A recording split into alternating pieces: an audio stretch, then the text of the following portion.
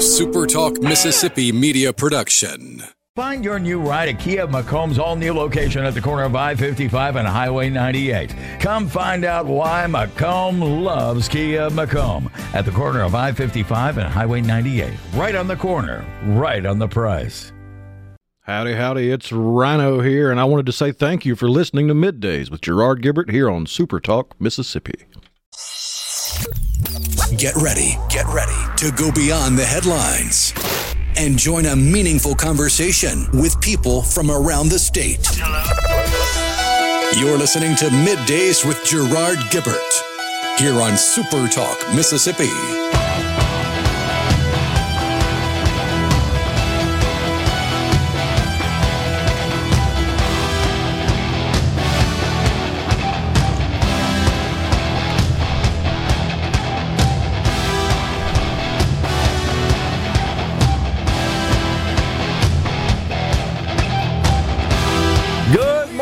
Everyone, and welcome to Middays, SuperTalk Mississippi. I'm your host, Gerard Gibert, along with Rhino in the Element Wealth studio, guiding you through the middle of your day with facts, fodder, and fine music on this Hump Day. It's a clear one out there as well. Beautiful blue sky. Not so clear down in the Big Bend area of Florida. Idalia has come ashore and wreaking havoc in the area. Category 3 storm. 7:45 a.m. is the way it was clocked. And it's moving through Gainesville, Jacksonville, Tallahassee. Looks like the Tampa Bay area is being spared, as it took a turn a bit more to the west before ultimately circling back and headed toward the land there in Florida. But looks like it's mostly a rain event. I mean, there's there's a pretty significant storm surge. Yeah. That one of the weather streams I was watching this morning talking about the hurricane was showing, is it Horseshoe Beach? Had a live shot of the storm surge coming in until the water got up over the camera and disabled the camera. Well, you got, that area, you got a shelf in the Gulf. And so it just elevates the surge there, just hops up on there, and it causes it to increase in height as it moves across the land. They were expecting a rather unprecedented storm surge, but it's moving on through. At this point, there are lots of folks. It's been downgraded, by the way, to a Cat 1, last I looked. And of course, that's sustained winds of 90 miles per hour. That's a lot of wind. But a lot of folks out without power to be expected. But overall, it just feels like wasn't quite as bad as predicted, that it de-intensified a bit. Because it was thought maybe it would be a 4 before it came ashore. That's what... Because it had strengthened so quickly. Yeah. And it got the warm water of the Gulf there. I have sadly seen there is one reported fatality due to the storm. Okay.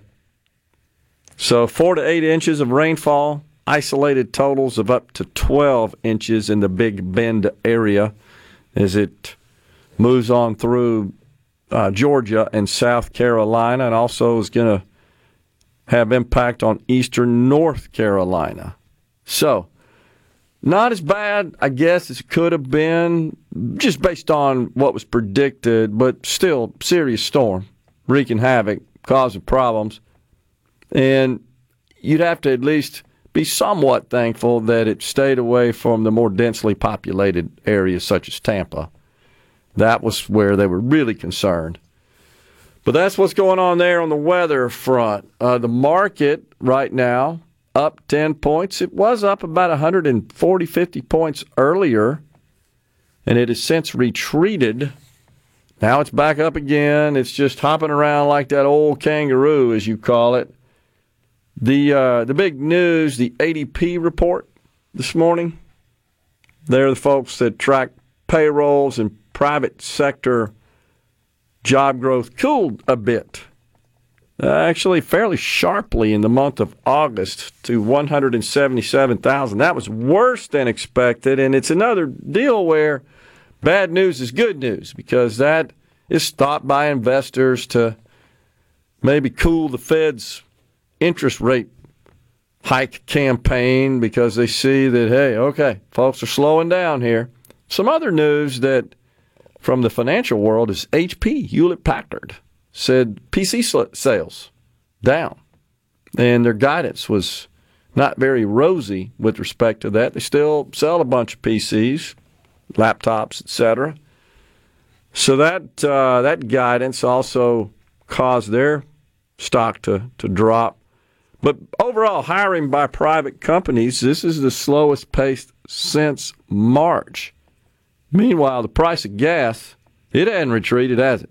Not at all. $3.81, I believe, the national average for regular. I don't see it anywhere around town where it's lowest I've seen is maybe $3.29 for the lowest grade.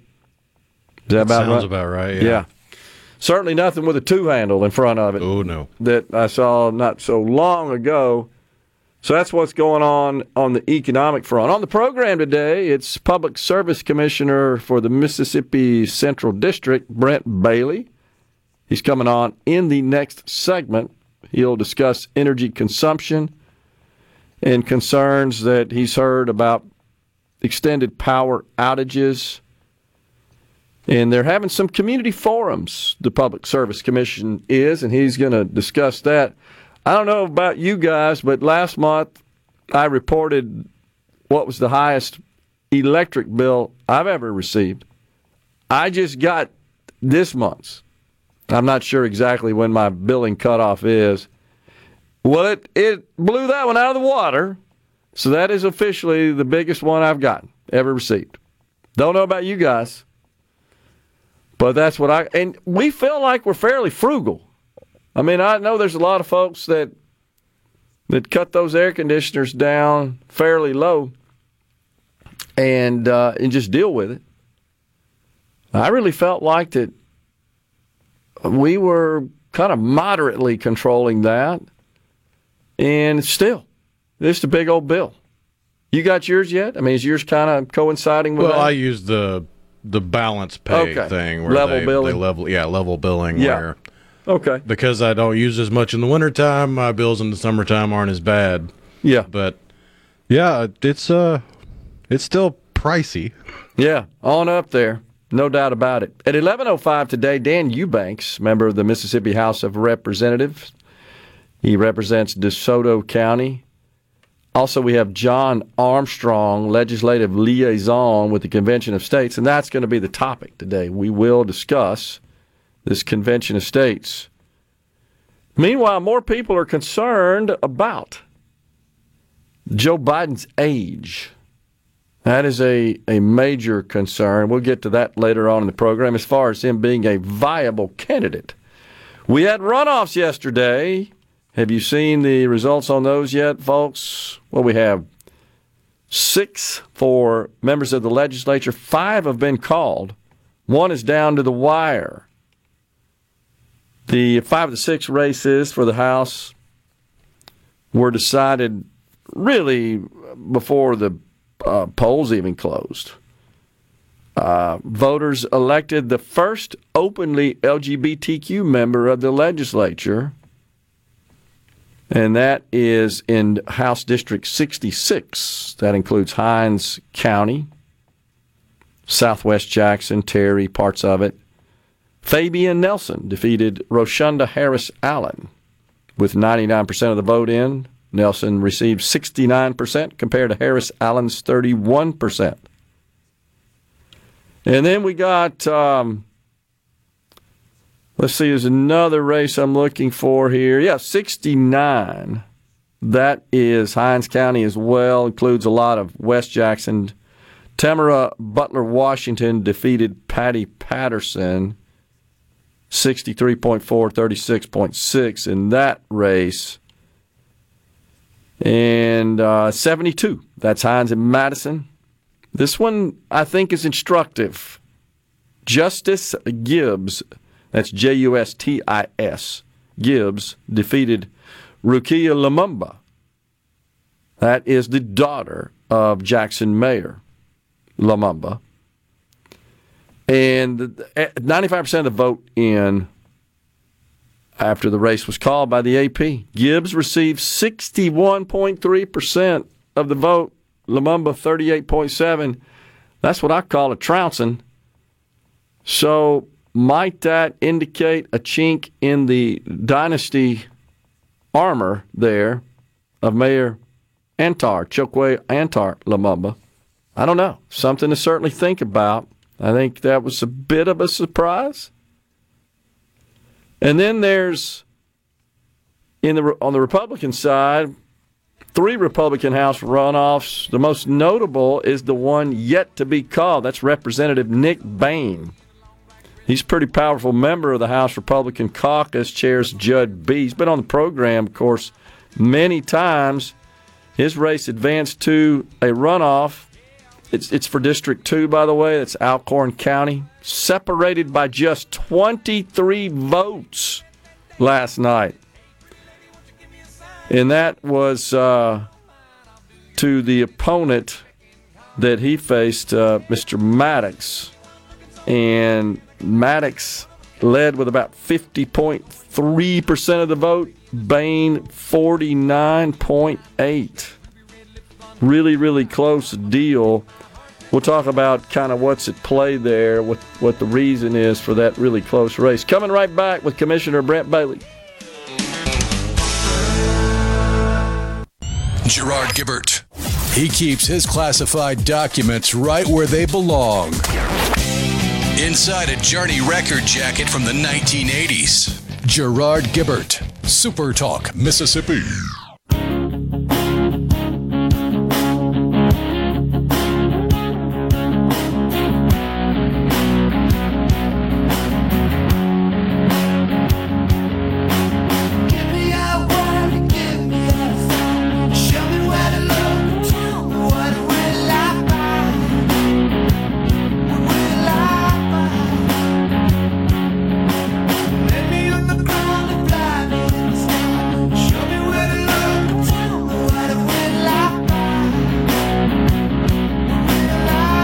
Welcome back, everyone. It's Middays. We are in the Element Wealth studio. Are you thinking about or planning for a retirement? Do you have a plan? Go to myelementwealth.com or call 601-957-6006 to let Element Wealth help you find your balance between income, growth, and guarantees. Welcome to the program now, the Commissioner of the Public Services for Mississippi's Central District, Brent Bailey. Commissioner, always good to see you. Good to see you too, Mr. Gerard. How you doing today? I'm doing great. So what's the latest from the Public Service Commission these days? From the Commission, well, as you alluded to in your previous segment, we were listening to you as you're coming in the door there. You, like many other customers around the state, experienced one of the highest bills they likely have ever had. Yeah. And there's a lot of attribute to that, and that just gets flat out down to the weather. When you think the number of 100-degree days that we've had over the last month, many of them several days in a row, I think I saw something, I can't confirm it, but saw something like 12 days straight were 100-degree temperatures plus. Yep. And something like 44 out of the last 45 days were above 90. And that just adds up to increase in consumption in homes and businesses. And I know a lot of folks have been calling our office really upset when they get this latest utility bill. And it just gets down. These units, these HVA systems are just working as hard as they can to keep people safe and comfortable. When they call your office, I mean, what are they looking for? They looking for relief? They call the energy company and tell them to lower my bill? What do they want? Sometimes, they call the energy company and they do a check and review, and we can pull information, work with the utilities, a history, 6 months, 2 years, 3 years, go back and look at your average consumption and see how it flows over a 12-month period. Okay. And many times you see very similar usage patterns, but over summer, spring, winter, etc. And a lot of that is followed by the weather. You can see where we had a mild winter, mild summer. This summer has not been really mild at all, and that has reflected in the usage rates and, of course, the bills that we've seen. So while the kilowatt hours per month or per day on average has certainly gone up, the impact of last year's high natural gas prices has also translated into some rate impacts for this year as well. And as we continue to chip away with that, which we've done a really good job of, I believe in the very near term, very soon, we'll be able to see some relief on the rate side of that as well. Because we've seen natural gas prices be very moderate, less than $3-4 a million BTU, maybe just, certainly around 3 or less over the last, probably say last 8-10 months. And that's really helped keep, to make up for that spike we saw last summer. Did we get up to $10? We did. We bumped it right there in August of last year, the hottest time of the year. Yeah. Which really created a deficit in the fuel recovery component of our rate review and rate recovery aspect, which is what we've been feeling for the first half of this year. Yeah, because I've certainly noticed that my natural gas bill has actually come down from where it was, and of course, I expect it to be a little higher during the winter when we do use the heat, because I do have natural gas-powered heat. But I have appliances and lanterns, for example, and my water heater is natural gas. So that's fairly level throughout the year, except in the winter when we might occasionally use the heater. But I've noticed that's come down, and I suspect that's because the cost of fuel's down. That's correct. Yeah. That's correct. And electric, it has a different lag. Yeah. Because the annual rate-making formula rate adjustments that we do on an annual basis in Mississippi. Some utilities in other states do it monthly, which has its pros and cons. Okay. But because we do ours annually, that gives businesses, industry, large manufacturing that certainty of understanding what that rate impact will be over a 12-month period. And a little certainty as well for consumers instead of just fluctuations. What's the latest from Entergy with respect to these extended power outages that we experienced when we had these series of really severe thunderstorms that swept through the state? We did back in June, a large number of severe systems, days apart, sometimes 24 hours apart, kept rolling through the state, and you'd stand up a set of poles, cross arms, transformer, and knock them back down the next day. And in total, they had well over 200, maybe 300,000 outage events, some individually, some multiple at the same location, and that added up, but I think a peak of like 110, 120,000 out at one time. Okay. And that created a lot of challenges. You're trying to communicate with folks. They did have a glitch in their system that lasted for about a day and a half, put them a little behind and trying to understand where these outages are. Got that resolved, and then then it was just really playing catch up and doing their best and bringing in resources across. Of course, there was impacts all across the southeast. We're competing for contractors, for poles, for transformers, materials, and we got there. But in the meantime, it did create a lot of discomfort and upset a lot of folks, hardship for our homeowners. We even had a gentleman within our own office who was out for 8 days. So PSC staff was not unaffected by this. Gotcha. And I hate that, and we saw that. So we did order the Entergy to respond, and here in my hand is the storm report we just received last week from them. So we've been going through it, and that's without appendices right there in the cover list. So they put a lot of time, detail, information in there, and we're, as staff and others, we're combing through it now and understanding the challenges they had, what it meant to consumer impacts, the hardships they felt, how we can plan better for these types. It was an unprecedented series of storms for the month of June. Yeah. And the consistency and the intensity of those storms was certainly unprecedented. But understanding going forward, the planning, the preparation, the response needed, particularly the customer communication side of it, to be more proactive and engage with customers nowadays, we all have devices. We all want information at our fingertips, and we want to understand how long we're going to be out so I can plan, prepare, and not sitting in the dark while receiving text messages say, congratulations, your power is on, or your power's on, and it says, heads up, your power's out. And those types of we get accustomed to that. We do. And when you need it the most, of course, is when it's volatile. And when it's not working, when it's volatile, that's when you. Technology is great till it gets a snafu in it, and then everybody's wondering what happened. And, that's right. Particularly when that's what your operation and response mechanisms is based on. Then it's revert back to how we did it in the old days. Pick up the phone, write down pads, runners, that kind of stuff, and understand. But that's just part of the process. And as part of that, I heard you mention on the prior segment about community forums. We're going to be tell me about that. Part of that process is that it is folks. While we have received a ton of calls, emails, etc., in response to that, we've taken it in. There's still opportunities we want to share with consumers our findings and report to Energy, and also just have general conversations about utility services overall and the job we're doing, the job the utilities are doing, what can be done better, what could be more efficient, and how do we ensure that rates and service remains reliable, affordable, accessible, and safe, particularly here in the Central District going forward. Information about these forums on your website? We're getting it out there. Times, we just put out the press release for our first one, which would be in Madison on September 12th at the Pine Lake Church campus there outside of Buckstadt, beginning at 6 p.m. And we're going to do a series of those, I think, over the next 6 or 7 weeks, and we'll continue to get the information out. We'll be in, Jackson, Port Gibson, Vicksburg, Greenville, and other places. So all across your district. That's right. So is this something unique to the Central District, or are the other commissioners doing the same? So I know other commissioners have done town halls as well. It's the first time we've had this opportunity with something we've always wanted to do. But as you remember, came in office in January, and this little thing called COVID hit in March.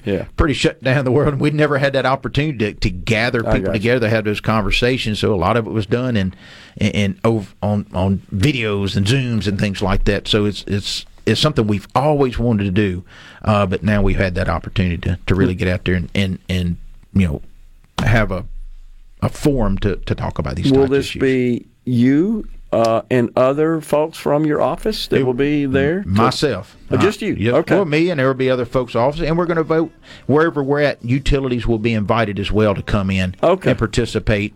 And we'll moderate conversations. If there's questions directed to them, we can make that connection if customers need. Yeah, well, that's what I was wondering. That I know you're a smart guy, but you probably don't know everything there is to know about this. Come on now, give me a little credit. Just want to make sure you had some help there. We do. And just real quick, there's about 400 utility linemen from the state of Mississippi that's in Florida right now, in the state of Georgia. They're responding to the hurricanes. Keep them in your thoughts and prayers for safe travel there, safe during their restoration. They're going to probably be there for 7 days, some of them, and particularly on their journey back to Mississippi. Public Service Commissioner Brent Bailey of Mississippi's Central District. Always appreciate you coming in there, Commissioner. Thank you, sir. Appreciate it. We're coming right back with more in the Element Wealth Studio. Covering the stories that matter most to Mississippians. Gerard Gibert. Middays with Gerard. SuperTalk Mississippi.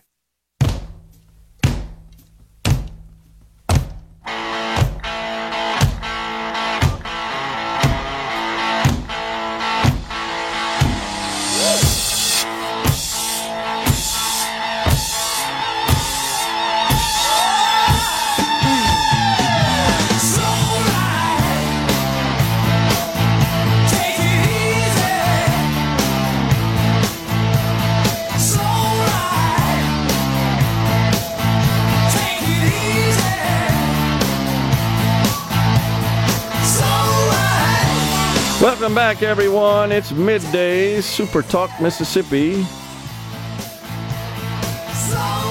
So we were talking about, we appreciate Commissioner Brent Bailey, as always, coming in. I think it's a good idea to have these town hall sort of meetings. It's good. Let the folks speak to the commissioner. And as he said, it sounds like energy company representatives will be on hand as well, and perhaps they can field some of the questions. I'm sure they'll require some of their expertise to field and to respond. But we were talking about the runoff elections held yesterday, one in particular that is of high profile, that features incumbent Representative Nick Bain, Alcorn County. Believe that his opponent is named Brad Maddox, I think is correct. And it looked like that Bain was in the lead ever so slightly, but as a couple other precincts came in, then Mr. Maddox took the lead. And where it stands right now, Maddox has 50.3% of the vote, and Representative Bain 49.8%. So a 0.5% delta there. Very close, just a handful of votes. It's reported that there's still some outstanding affidavits, I believe, that have to be verified, 45 to be exact, that are supposed to be processed today, and 5 absentee affidavits, which have to be processed within 5 business days, and then any absentee ballots that arrive postmarked by Election Day. So not many out, but necessary given how close the current standing is, necessary to tally those votes in the total as well to determine the outcome.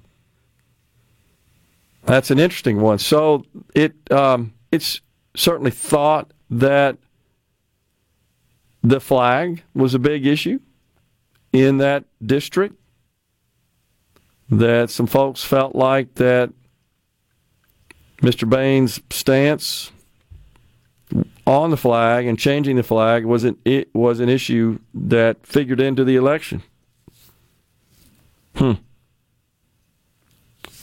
Corinth Alderman Chris Wilson said that he backed Mr. Maddox because Bain voted along with a number of House and Senate Republicans to change the flag. Of course, the old flag included the Confederate battle emblem. Quote, "The key thing that's hurt Nick and what started me is when they took our right to vote away on that flag."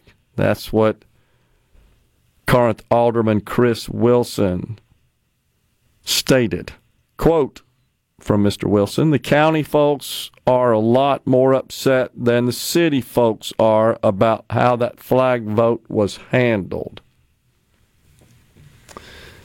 Wow, that's interesting, but I don't know, Rhino, if we should be surprised. I think there are pockets of the state, this being one of them, where that seems to be a higher priority concern than it is in others. Is that kind of the way you see it? Yeah. This is one of them where you wouldn't. I don't know that there was another race. I can certainly say that, I think, with a high degree of confidence, where I heard that the flag, the handling of the changing of the flag figured into the outcome of a race. But it clearly is here in this one. We'll see what happens when all the absentee and affidavit ballots are counted. That will be incredibly interesting. If Mr. Bain were to lose, there are, I believe, 5 or 6 other incumbents in the legislature who also lost their primary this year. One of those, Senator Philip Moran in Hancock County, Mississippi, he was defeated. There certainly was some scandal surrounding him and his son. I don't want to get into all the details there, but that was a pretty hot news topic for a while. And I think that definitely figured into Senator Moran's defeat in the primary.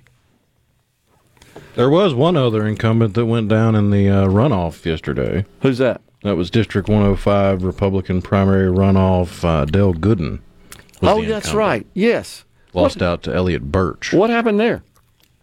I don't know, but it was a shellacking. Elliot Birch got 75% of the vote. Wow. I actually know Mr. Gooden. Was IT director for the school district in his area, and we did some work with him. I'm a little surprised at that. Interesting. Appreciate you letting us know about that. I guess I've been focused on Representative Baines just because it's so close, you know. There was another real interesting race that I was informed about by friends in Rankin County, supervisor's race. Let me get that up for you here. This is really fascinating. This was Supervisor District 1, Republican runoff. Choices were Sid Scarborough and Michael P. Wyndham. That's exactly how it appears on the ballot. Okay, between absentee and election day voting, the tally, you ready for this? 1,243 votes for Mr. Scarborough, 1,243 votes for Mr. Wyndham. Exact number cast and tallied for each of the two candidates. Now, apparently there are a handful of absentee ballots. This is from the circuit clerk's office. Still outstanding, and of course they know how many, right? Because they issue them. You have to request a mail-in ballot if it's an absentee situation. And the affidavits are as well. Said there are 3 mailed ballots. This is what I received from the office circuit clerk there. There are 3 mailed ballots that could come in and be counted. Of course, they have to be postmarked. That would be yesterday on Election Day. And then they have to be in hand within 5 days, working days, according to our law. So with Monday, by the way, being a holiday, that does not count in the 5 days. It's not a working day. So that puts us out to next Wednesday. So we literally got to wait for these 5 ballots, assuming they are mailed in. We don't even know, right? You don't have to. You can request a ballot. You don't have to fill it out, complete it, and send it in. But that's where we are in this supervisor's race. Don't know that I've ever seen that. What does our law say? Didn't we look that up one time? It's literally a draw and straws deal. So, isn't that how we break the ties? Something like that, yeah. It's crazy. For some reason, I want to say there are a couple different options given, and the candidates have to agree. Like, I think you have drawing straws or flip a coin or something like that. Okay. I could be wrong. That's crazy. For some reason, that's coming to mind. Well, I don't know that I can recall that ever occurring in our state. I mean, Just get a baseball bat and play odd man. Exactly. Rock, paper, scissors or something like that. Well, this will be fun, though, to see how that... But right now, as it stands, they got the exact number of votes. Don't know that I've ever heard that. That is really something. Ben from Madison, by the way, says he had to pay over $500 for his electric bill this month. Mine was north of $700 this month. That's a lot, isn't it, for an electric bill? I would not be happy. Yeah, that was a bunch.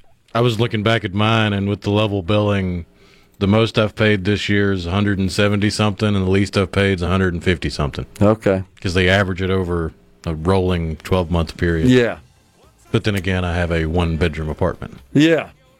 A little less to heat and cool that. But, that's still a lot, though, if you think about that for a one-bedroom apartment. That's a lot. It's still cheaper than my old place, but my old place had horrible insulation, so it makes a difference. It didn't help at all. Yeah. I'm pretty sure it's flipping a coin in Mississippi, says Darren and Jackson. We might have to look that up. I don't know why the draw and straw sticks in my head, because I think you and I came across this before. He had other votes and actions more damning than that flag. I disagree, Thomas and Greenwood. It's a shame that it will get credit if he's ousted. There's some concerns about his support for some criminal justice reform issues. We're coming right back in the Element Wealth studio. Dan Eubanks at 11:05. Days with Gerard. Good for America. Good for fans of justice and truth. Good for us. SuperTalk Mississippi. This is what we stand for.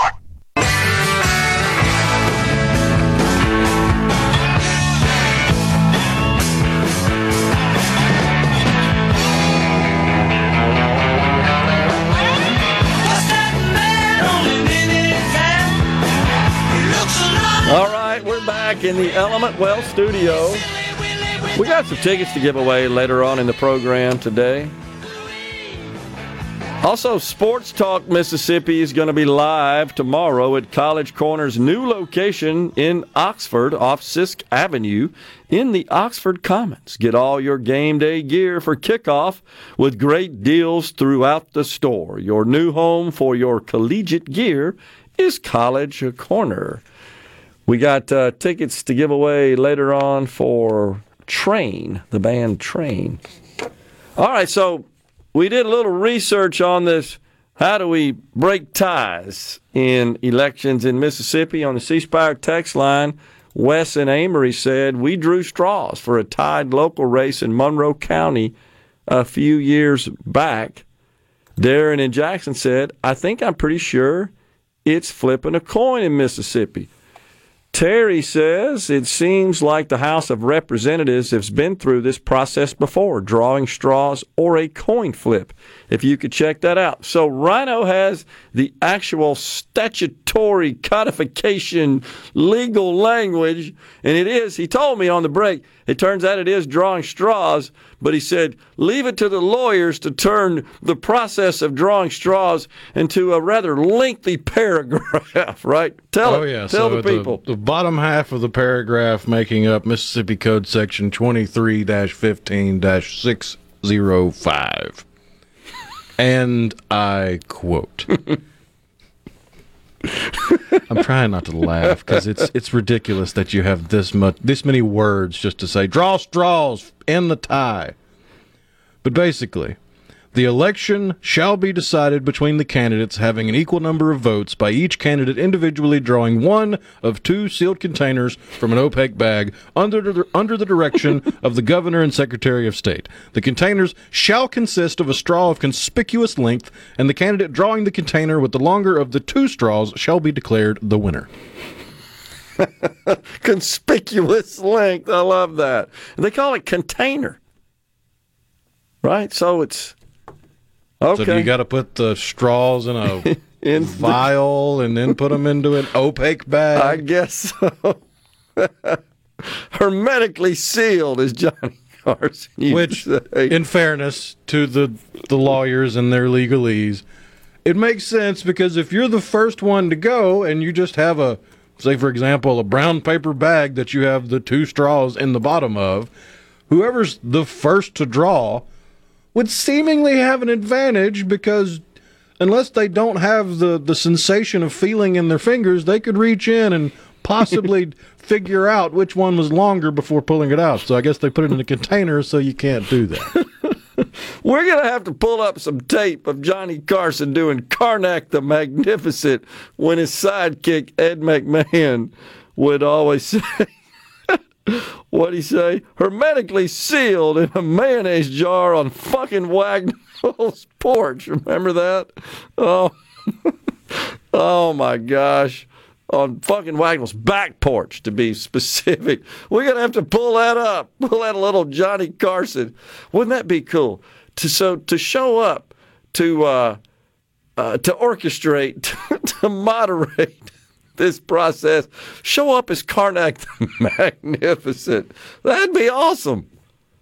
This is crazy. But I guess that's possibly is going to happen in the supervisor's race unless these outstanding affidavits and what I say, 3, I think is what's being reported, and 5 possible absentee mail-in ballots, all to be in hand by next Wednesday. So we got to wait, the drama, the suspense, till next Wednesday to determine who wins.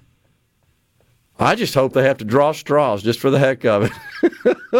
I might have to attend. What does it say? The governor oversees, right? The governor. Under the direction of the governor and secretary of state. Okay. We got to go down there with a camera for this one. Gentlemen, here. This is great. Where do they do it, I wonder?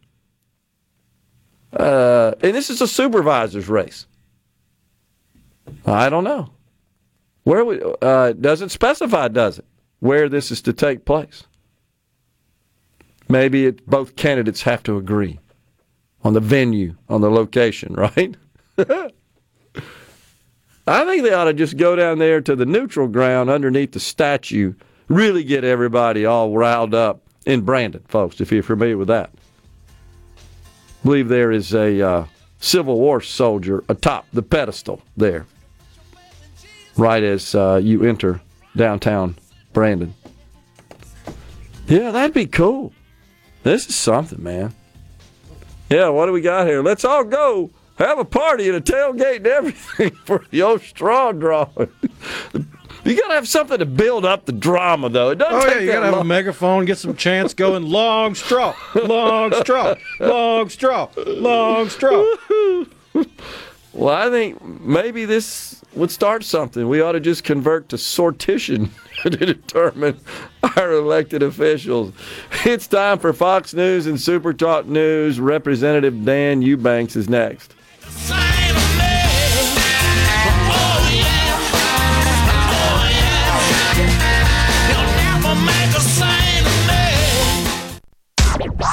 And now, the talk that keeps Mississippi talking. That's what I like to listen to.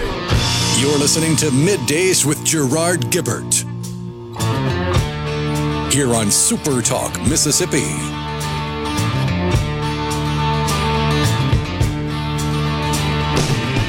Winter is here again, oh Lord. Haven't been home in a year, oh Lord. I hope she holds on a little longer. Send a letter. Welcome back, everyone. It's Middays. Hour 2 of the program is live from the Element Well studio on this Hump Day. little hurricane update. Rhino, looks like the eye of Idalia is crossing now into southern Georgia. So I guess we'll start getting more reports of the damage as it swept through the Big Bend area of Florida. Joining us now is Representative Dan Banks. He, of course, serves District... Dan Eubanks, I'm sorry. Hey, it happens to all of us. It is hump day, so we serves District 25. I hadn't known Dan but for about 10, 12 years here. So also John Armstrong, legislative liaison with the Convention of States, and that's kind of our topic today.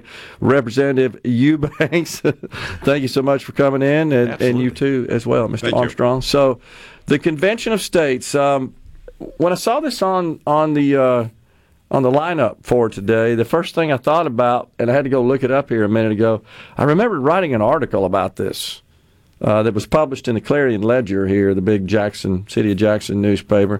I just looked it up. It was March 2019. Wow. And that was right after we joined the call, probably. Exactly. It was the day of. The article published the day you guys voted on it. You may remember Lieutenant Colonel Alan West was in attendance. I do. I've spent the whole day with him. I had my photo taken. I think we actually came here and actually did a show in the morning on SuperTalk. I think that is right. And so the Convention of States, before we discuss exactly what that is, what that means, what we're trying to do here, Mississippi, as I recall, Representative Eubanks signed on to the balanced budget, the fiscal restraint aspect, but not the term limits. Right. There were three calls basically built into that resolution. Yep.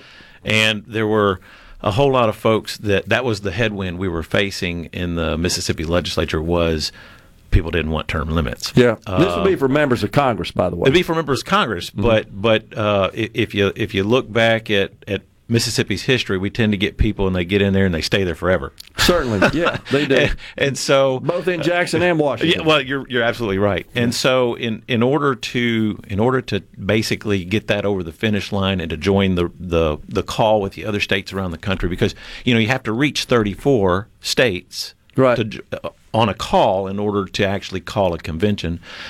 The agreement was made that, look, should we get to the point to where we have enough states to have a convention, whatever delegates or representatives we send from Mississippi, they would stay out of the talks on term limits. Right. And so we were able to successfully get it passed, and so that was and it's ironic too, because when I went to the simulated convention a few weeks back, I was the chairman of term limits and. That is very ironic, given that you represent a state that didn't sign on to that part of the effort. And so, John, explain this to us. As I recall, there are some limits in our Constitution about the issues that can be held, and you have to have specific issues. You can't just say, let's have a convention and just remake the country, for example.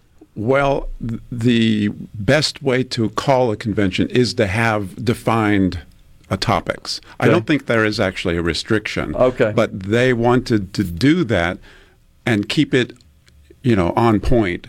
And they had, instead of doing one topic, which has been done before, there have been calls for conventions, and when they do one topic, it doesn't get enough support. Right. So this current call for a convention, they decided to combine three very popular ideas: fiscal responsibility, term limits, except for Mississippi, and limiting the power and jurisdiction of the federal government. So those are the three areas that we are calling a convention for. Anything outside of those would not be discussed or, proposed. So that's a way of keeping it contained and safe in a way. Yeah. I think currently there's a new thing that the governor of California wants to call an Article 2 convention for gun rights. That's fine. You can do that. But it's probably not going to be very popular, so I doubt he will get much support. These three that Convention of States have chosen are supermajority popular in America with the people. Okay. I think it's also important to point out, Gerard, that the hurdle to get there is monumental, but to even ratify it is even more monumental.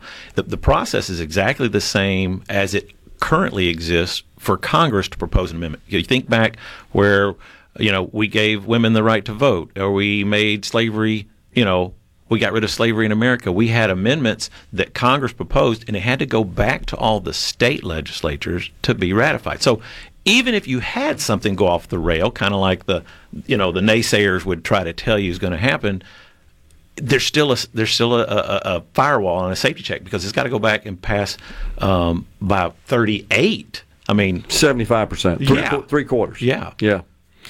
So I believe it's 2/3 to get the convention underway, and then 3/4 to actually ratify. Right, is the threshold, which was, I think, wise on the part of our founders. Oh yeah, you want it to be high. Yeah. Otherwise, anybody with a agenda and a whole lot of money might be able to circumvent things. But it was also kind of the Hail Mary. It was the last ditch effort that our founding fathers were wise enough to put into the Constitution to say, at some point, Congress will get to the place where it is unwilling or unable to regulate itself, where they're unwilling to do the hard thing or the right thing for America, or only act in their own best interest for the next re-election cycle. And at some point, it may be necessary for states to rise up and say, okay, well, we can take the issue into our own hands, and we can follow the same process that Congress follows, and we can propose amendments that limit or at least right the ship. Sure. So how long has this specific effort been underway? I mean, just with respect to the issues that we're trying to address. We just had our 10-year anniversary. Okay. And it also just got 2,500,000 signatures at about the same time. So it is a slow process, and there's a lot of talk about how long will it take to get to the next stage, which would be calling a convention. No one really knows. I mean, we hope, because there are a number of states that have, say, one house already on board. So we need just the other half. You would think those might not take long. We actually have another state, I forget which one it is. It's ratified, but they have then a bit of legislation that says you can't call a convention of states. So we have it seems unconstitutional. I think it will end up being struck down, and convention of states will hopefully prevail. That would be the 20th state.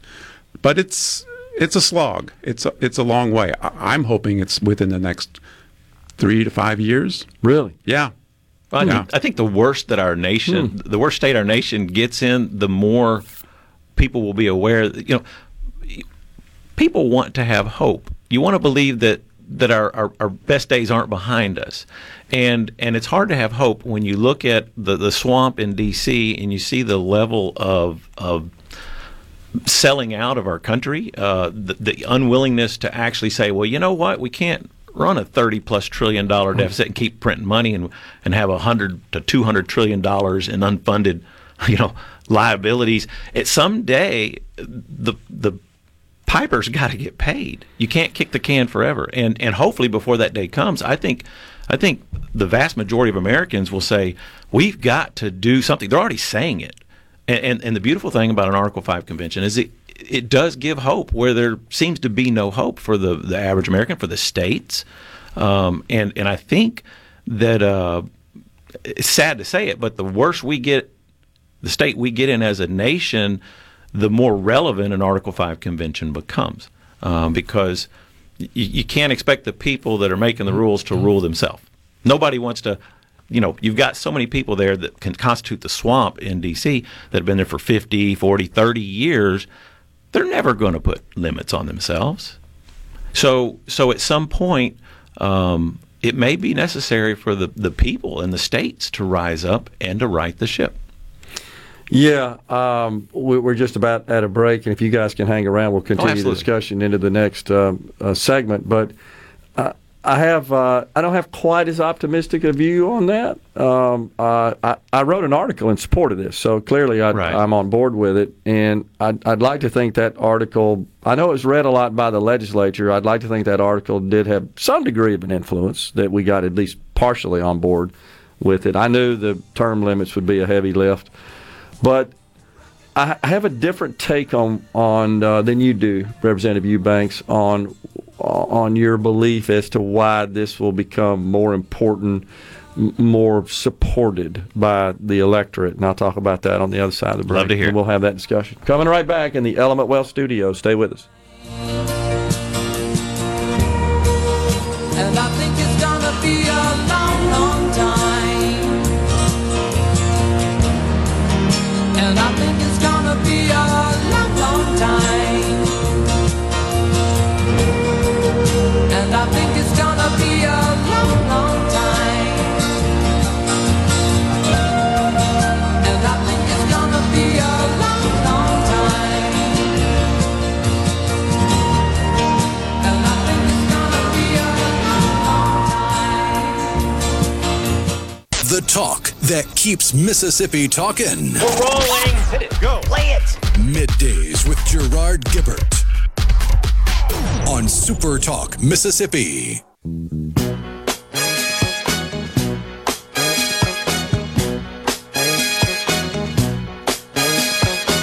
Girl, to be with you is my favorite thing. I can't wait till I see you again. Yeah, yeah. I wanna put on my boogie shoes. Welcome back, everyone. Middays from the Element Wealth studio. We're chatting with Representative Dan Eubanks and also John Armstrong, legislative liaison for the Convention of States.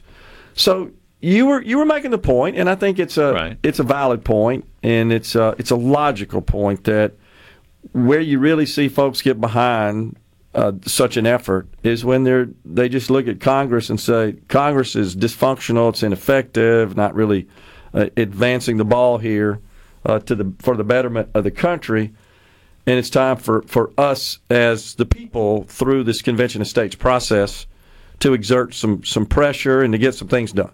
Right. And so I totally agree with that.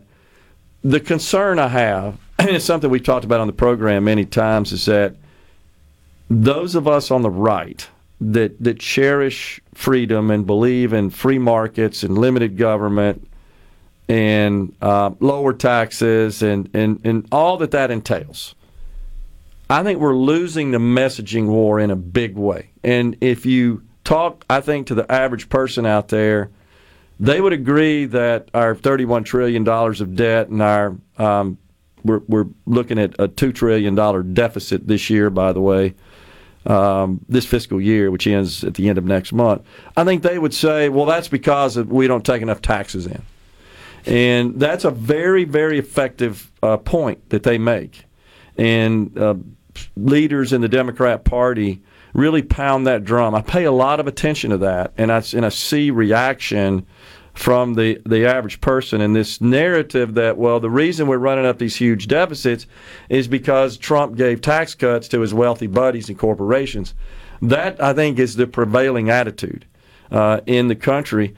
When you start talking about, let's look at the convention, for example, which calls for fiscal restraint, balancing the budget. Right. I think that's a noble cause, and I think it's something that a lot of people could get behind. But here's what's missing. You look at the RNC debate last week, virtually every candidate up there said, we got to stop all the radical spending. Okay, specifically, what do you want to stop? Because they'll say, we can't touch Social Security, Medicare, Medicaid. Okay, right. You can't do anything about debt interest. Well, that's 70% of outflows. We can't touch the military. In fact, we got to raise that. Well, now we're at 85%. So you're dealing with about 12 to 15%, which is all the rest of government. Well, if you got rid of every bit of that, you still have $1.5 trillion deficit. If you got rid of all the military, all discretionary spending, all the government complex outside of mandatory spending, you still have $1 trillion deficit. That's where we are. So now you're talking about, well, let's go reduce benefits being paid out by Social Security and Medicare. Don't touch that. Right. That's why I think this is a problem. We've gotten so upside down and we've kicked this can down the road for so long, nobody will offer any, here are my plans to balance the budget. Here's what that budget looks like. All they say is, we got to cut spending. But nobody said, here's my budget. Right. Well, balanced. But if you think about it, every family, every individual that's listening right now, they live within a budget. Right. And if they get their hours cut and their budget goes down, they have to go in and triage what's got to get cut. No doubt. And so if you limit how much Congress can spend, they're going to go through and they're going to cut out a bunch of stuff. And you're going to have to take a good hard look and triage what's really necessary. I mean, we're already into the Ukraine for $150 billion. You know, we spent hundreds of millions of dollars on all this gender equity, transgender stuff in the last budget that got passed back in November. Billions of dollars on green. There was $100+ million in the budget that got passed back in November that was solely for the purpose of figuring out how to tax Americans for how many miles they drive. Not how much gas they buy, but how many miles they drive. At some point, you will have to say, hey, I can't afford the cable anymore. I'm going to cut it. You know, we can't afford to go out and eat every night. We'll cut it because this is what we bring in and this is what we can spend. And the federal government, as long as they have the ability to use the American people as an ATM or the ability to go out and print money whenever they need it, they will never limit themselves. And so I agree with you. I mean, there are core functions of government, and there are obligations that we have as a nation that we have to. I think we do have to take care of the elderly with Social Security. I think we do need a national defense, but at some point we have to also say, well, of that $800 billion that was set up for our national defense, how much is defending somebody else's border? And we're letting people pour into our border, and how much is that costing the country in unintended expenses? You know, you don't just come into the country and it doesn't cost us on some fiscal level. And so, I mean, yeah, it sounds kind of pie in the sky, but if you can say, no, the state of Mississippi has a balanced budget. Right. And we put so much away each year in a rainy day fund, and we can't borrow more than we retire, and we manage our household a lot better than the federal government by far. And so if we never do anything to constrain then all we got is business as usual. It's the old adage, the definition of insanity is doing the same thing, expecting a different result. If we keep doing business as usual, we will continue to print money at an unbreakable pace, and then the problem is going to be a whole lot more detrimental down the road. And when the dollar ceases to be the world reserve currency, which it's starting to look like that's happening with the BRIC nations and everybody else, we've got to get our house in order. We've got to restore confidence in the dollar, in our nation, and you don't do that by running up more debt. No, I hear you, and I'm on board with all that. All I'm saying is that I haven't heard a Republican yet that says, we got to do something about mandatory spending that's running for president. The only person that's really been to any degree vocal about it is Rick Scott. Yeah. And to some extent, John Cornyn said a little bit about it. And the senator, his name escapes me right now, from Wisconsin, he said something as well. But, very tacitly touched on it. Donald Trump said, can't touch it. Okay, well, then we could get rid of the whole rest of government, and we still got a massive deficit. That's where we are. We still have a $400 billion deficit if we got rid of the entire Department of Defense. Not just cut out the wasteful spending. Just no more Defense Department. But how much of that deficit is made up of a lot of this other garbage that isn't, it depends on where people fall on the side of how involved we should be in Ukraine. I personally feel like it should be humanitarian. But we are headed down a road and playing chicken with Chinese and the Russians, and we're leaving our own border wide open, but we're sending hundreds of billions of dollars to the Ukraine. That's part of the deficit. It's 1%. Yes. Is what it amounts to. Where's the other? Where are we going to get the other part of it? That's the problem. Well, it's like a small leak can sink a big ship. It's 8% of the deficit. It's 1% of spending. The math, the way it works out. Well, we're talking about let's just eliminating the deficit. So 8%. If you keep ratcheting up and finding those things like that, you're going to get to 50. You may not get all the way there, but there's got to be a process. And I know even in the discussions at the simulated convention on that particular call, it always came with a phase-in period, because you can't just cold turkey. You can't. We're just going to cut it off. You've got to be able to budget. And when we were looking at getting rid of the income tax here in Mississippi, several of the plans that were floated were, even the current one we have is a phase-in, because you don't want to shock the system and not be able to provide. Just keep in mind, while you're doing that, Social Security and Medicare keep going up. Yeah. So you're just plugging one hole and busting out another one. But you got to be hoping that the economy is also growing and revenues will increase. And we know that the less money you take from people, because the government has nothing to give away. It doesn't first take from somebody else. Yeah, that money turns over a dozen times. It's going to get taxed a dozen times.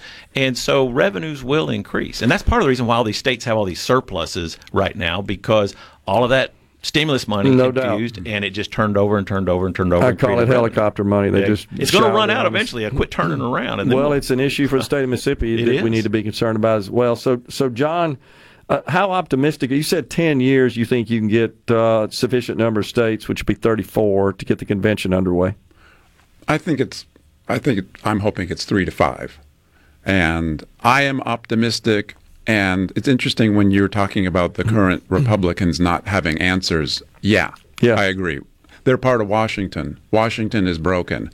Washington broke itself. Washington likes it that way. Convention of States doesn't always have answers, but we want to change the incentives, because Washington's incentive is to get money to move around so we can skim off our part. Yeah, I agree. And the Convention of States is going to try and think about this anew and come up with different ways to do it. So that's the part that I find the most optimistic. Okay. Well, I look forward to this thing getting some legs and getting underway and getting something on the table, and maybe we can make some change.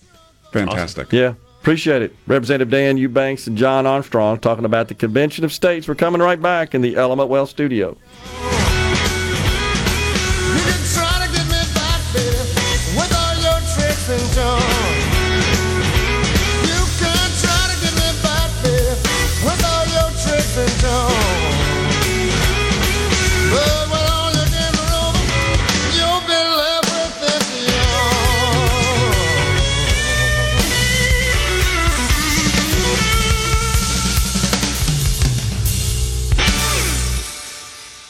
Okay, is everybody ready? I'm ready. Ready here. Middays with Gerard Gibert. on SuperTalk Mississippi.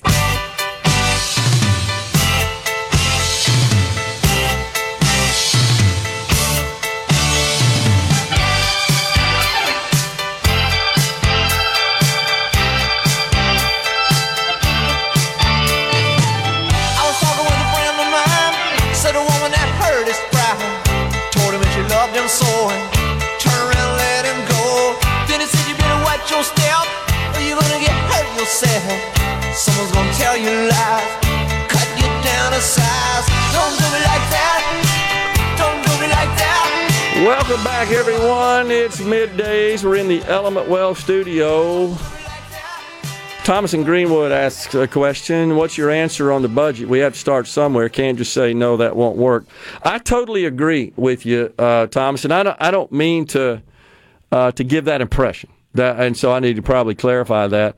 I just believe it's necessary to dissect the math at a detailed level. I don't think the average person, I don't think the people in Congress, honestly, You'd be hard-pressed to find a significant number of people in the Congress that, like, have the U.S. budget on the tip of their tongues. I believe they should, at least in the high category level. Not down to the detailed line item level. My gosh, the budget, you've seen it before, right? You've seen photos or video or images of the printed budget. It's boxes. It's bankers' boxes full of documents, like feet of documents. That's the budget. But at the highest level, if you just looked at a pie chart, where does the money go? By major category. Yeah, they should know that, in my opinion. And all those candidates for president on the stage, they ought to have that committed to memory, where they could just spout it off. I know how much we spend on mandatory, on discretionary. Then within mandatory, it's Social Security is this much, Medicare is this much, Medicaid's that much. They ought to have that committed to memory. The other programs that are mandatory, established by statute. Debt interest, how much is that? And then you look at the discretionary categories, and it's defense. And then it's all the other functions of government that comprise the discretionary category. And how much was our discretionary spending last year? How much was our mandatory spending? Yeah, I believe they ought to all know that. And so I'm just going through the math. I agree. We got to start somewhere, Thomas. And I don't mean to appear to be confrontational Representative Eubanks on that. I'm with him. Where I think we got to start is by commissioning some people who have expertise in reviewing budgets at a line item level, every department within the federal government, every object of spending, and someone would just have to make a call. This is unnecessary, because the problem is one person's wasteful spending is another person's, this is just necessary. We got to have this. We can't do without it. And that's why we're at $31 trillion in debt. Some of the stuff that just sounds crazy to me and you, that we say, what the heck are we spending money on that for? A person on the other side would say, that's a got to have. We can't get rid of that. That's totally necessary. It's a requirement. The country can't make it without that. The Ukraine spending is the one that comes up all the time, right? So you probably noticed last week during the debate, only one person of the 8 said we should quit sending money to Ukraine. One person. DeSantis looked around. I don't know if you guys saw that. He looked to his left and his right to see who was raising their hand when that question was asked by the moderators. Should we discontinue sending funding to Ukraine? And he kind of halfway raised his hand. And when he was asked about it, he said, I just think that EU and the Western nations in Europe should equal our investment. Well, that makes sense, that and Trump pointed this out a lot, that we are shouldering the expense of defending the world, honestly, keeping it intact against the bad guys who want to blow the whole dang planet up. You're not paying your fair share, Europe. I agree. He's absolutely right about that. But I don't know, what sort of leverage we have. That's where it gets complicated. What kind of leverage could we apply and pressure to cause them to pick up their share of the tab? It's that gets a little dicey, no doubt about it. But what I'd like to see happen, Thomas, is, again, a complete, thorough review and report, and it take a little while, of everything that just, at least at a minimum, appears to be frivolous and inconsistent with the constitutionally appropriate functions of government. Again, if you put up people to that task, if you establish such a task force, blue ribbon committee, whatever you want to call it, commission, and if it were divided in composition between folks on the left and folks on the right, I'd argue you'd see no congruence on what they deem to be wasteful, frivolous, abusive. I pointed out a few weeks ago, you guys may remember, that the General Accounting Office, we ought to just start here.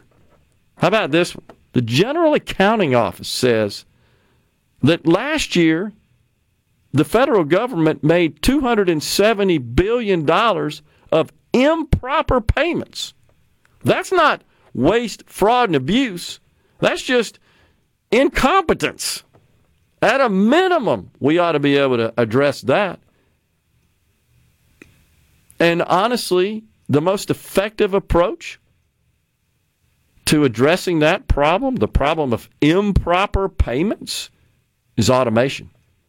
It's sophisticated, automated tools that would prevent that, such as paying out earned income tax credits to bogus tax returns, bogus tax filers, or people that have multiple names, multiple addresses on file with the IRS, not properly vetted, and they go file tax returns, bogus tax returns, and the IRS sends them a check. It's incredible that our systems are that bad. And the Democrats' approach to addressing the improper payments problem is not to even address it. They want to look the other way on that. What they want to do is put 87,000 IRS agents out there to go out and harass taxpayers who do pay. That's their idea. Why don't we do that audit at the state level to usher in income tax elimination? Because we certainly could, Thomas, but we're talking about a completely different model with respect to the dollar amount of that. Could the legislature go hire third parties to? It would not be something that the Department of Audit would do. It would need to be, in my view, third parties. Sure, but they come back with a report, and it's subjective. You don't need to spend money on this. And then somebody else says, yeah, we do.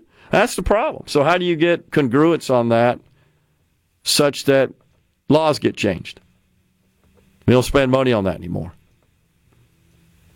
I mean, the state has a little different issue. It's produced a $1.3 billion surplus this year. Unexpected. That's a big start on that. Much as I want to eliminate the income taxes in the state of Mississippi, to be honest with you, that's nothing compared to what that federal tax bite is. My bigger concern, and I'm still an advocate for meaningful tax reform in the state of Mississippi, but that's nothing compared to the expiration of these Trump tax cuts at the end of 25 that nobody seems to want to talk about. Nothing compared to that. Your tax bill's going up at the after 2025. And there's going to be a war in Congress. Mark my word on this. In the next term, after the president is seated, about the Trump tax cuts expiring. My hope is that Republicans are in concert and extending those provisions. The Democrats, of course, they loathe that bill, and they blame our deficits 100% on the Trump tax cuts. They say it every day. It's complete horse hockey. It is not rooted in mathematical fact. Of course, most of what they say isn't. Make the recommendations binding, says Thomas. No, I wouldn't support that. I wouldn't support, only if the legislature passed a law that said, yeah, we're gonna farm this out to a third party, and whatever they say is what we're gonna do. That's what you want, Thomas? I don't know about that, man. Well, let's just have third party consultants. We don't need a House and a Senate and a governor anymore. Let's just let third parties consultants run the state. I don't know if that makes sense. Because, again, their recommendations they're subjective. Just, I think this is unnecessary. That's different than improper payments, though, at the federal level. Coming right back.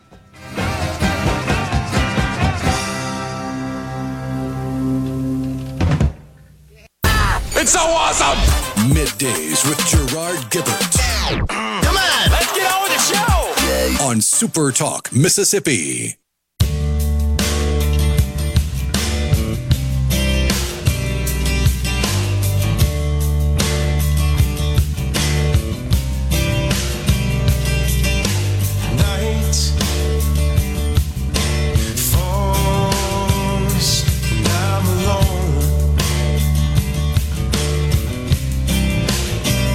Well, we were talking earlier about the drawing straws method of breaking a tie in elections in Mississippi on the C Spire text line. Let's all go, have a party and tailgate and everything.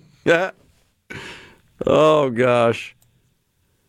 Scott and Clinton says, I demand a remeasure.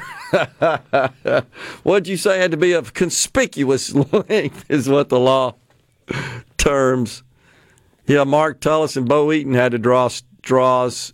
Was it in the last election for House of Representatives? No, I thought it was 15. 2015, yeah. I think they should put the straws in a whiskey flask and have the drawing at Hal and Mal, says Robert and Brandon. Dan in Hattiesburg just sent a text, a screenshot. Looks like, a text. Mercury opinion. In the governor's election, who do you plan on voting for? 1, Reeves. 2, Presley. 3, someone else. 4, not sure. 5, not voting. Text, stop to quit. How about that? I'm sure.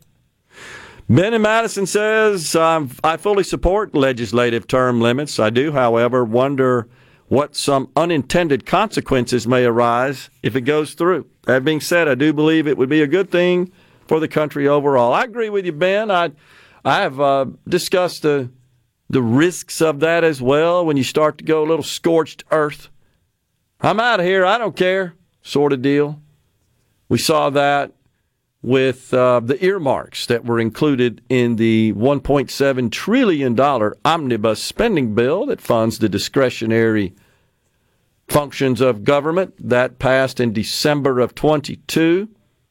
It did require Republicans to get on board in the Senate because you got to have 60 votes. And so I believe 17 or 18 Republicans diverted with their Republican counterparts, supported the measure, and there were a number of earmarks, and of the top 10 in terms of value, dollar value of earmarks, the top 4 were Republicans. Richard Shelby from next door, Alabama, the senator, said, I'm out of here, I don't care. That's the scorched earth risk that you have. I guess the other question is, why do we keep voting for them? Why do the same people that clamor for term limits also vote for like the person they like a lot of times over and over again? Why can't we just do it at the ballot box? Interesting. And I know there's lots of thoughts on that, but I hear you, Ben. Because virtue signaling is not just a leftist problem. That's true. You got a lot of people that would love for, I don't know, their friends on social media or us here on the show, if they send it in on the text line, they would love to be perceived as a bastion of conservatism. Right. But if their buddy was running as a Democrat, they'd vote for their buddy. I think that's right. I totally agree with you. Bit of a conflict.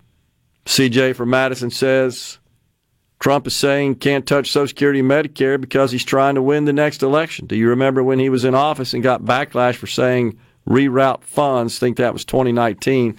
I personally think he knows spending is a problem. Oh, I think they all know it, CJ. Honestly, I don't think that's a question. Hey, is spending a problem? Every single one of them certainly on the Republican side would affirm that. On the Democrat side, they'd say it's a revenue problem. We got to have more revenue. We got to have more taxes. That would be their approach. In fact, they say it on a daily basis. I read the tweets from many of those who call for higher taxes. Seems like it's every day to me.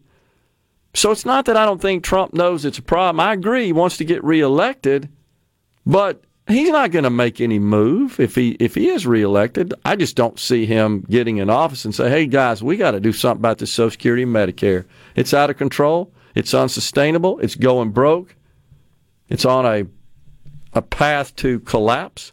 I just don't see him doing that. I agree, he probably knows it's a problem. It is what's driving, honestly, our deficits more than anything else, just in terms of the dollar value of the increases, which are on autopilot. It's the same thing with PERS and the automatic cost of living adjustment, the so-called 13th check. It doesn't matter what inflation is, baby, that thing's going out no matter what, 3% a year compounded. Whether your cost of living went up or whether the CPI increased year over year, irrelevant. You're getting this additional money, and that's why PERS is looking at a $20 billion unfunded liability in so-called red flag status. That's the way the actuaries describe it. Mose asked an interesting question about what kind of tax increases we would need to at least start covering up the deficit. I'll talk about that on the other side of the break. Fox News, SuperTalk News up next.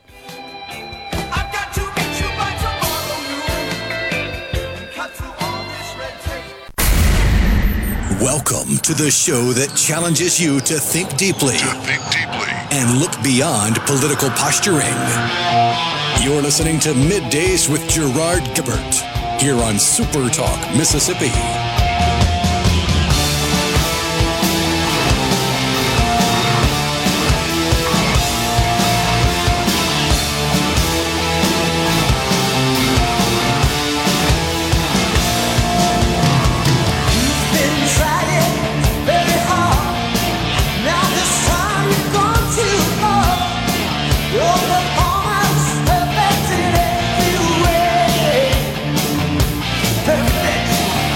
Welcome back, everyone. It is Middays. We're in the Element Well studio on this hump day.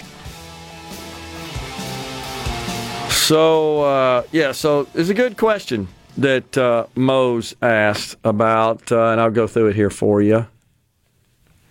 If I can pull it up here. Give me 1 second. Sorry about that.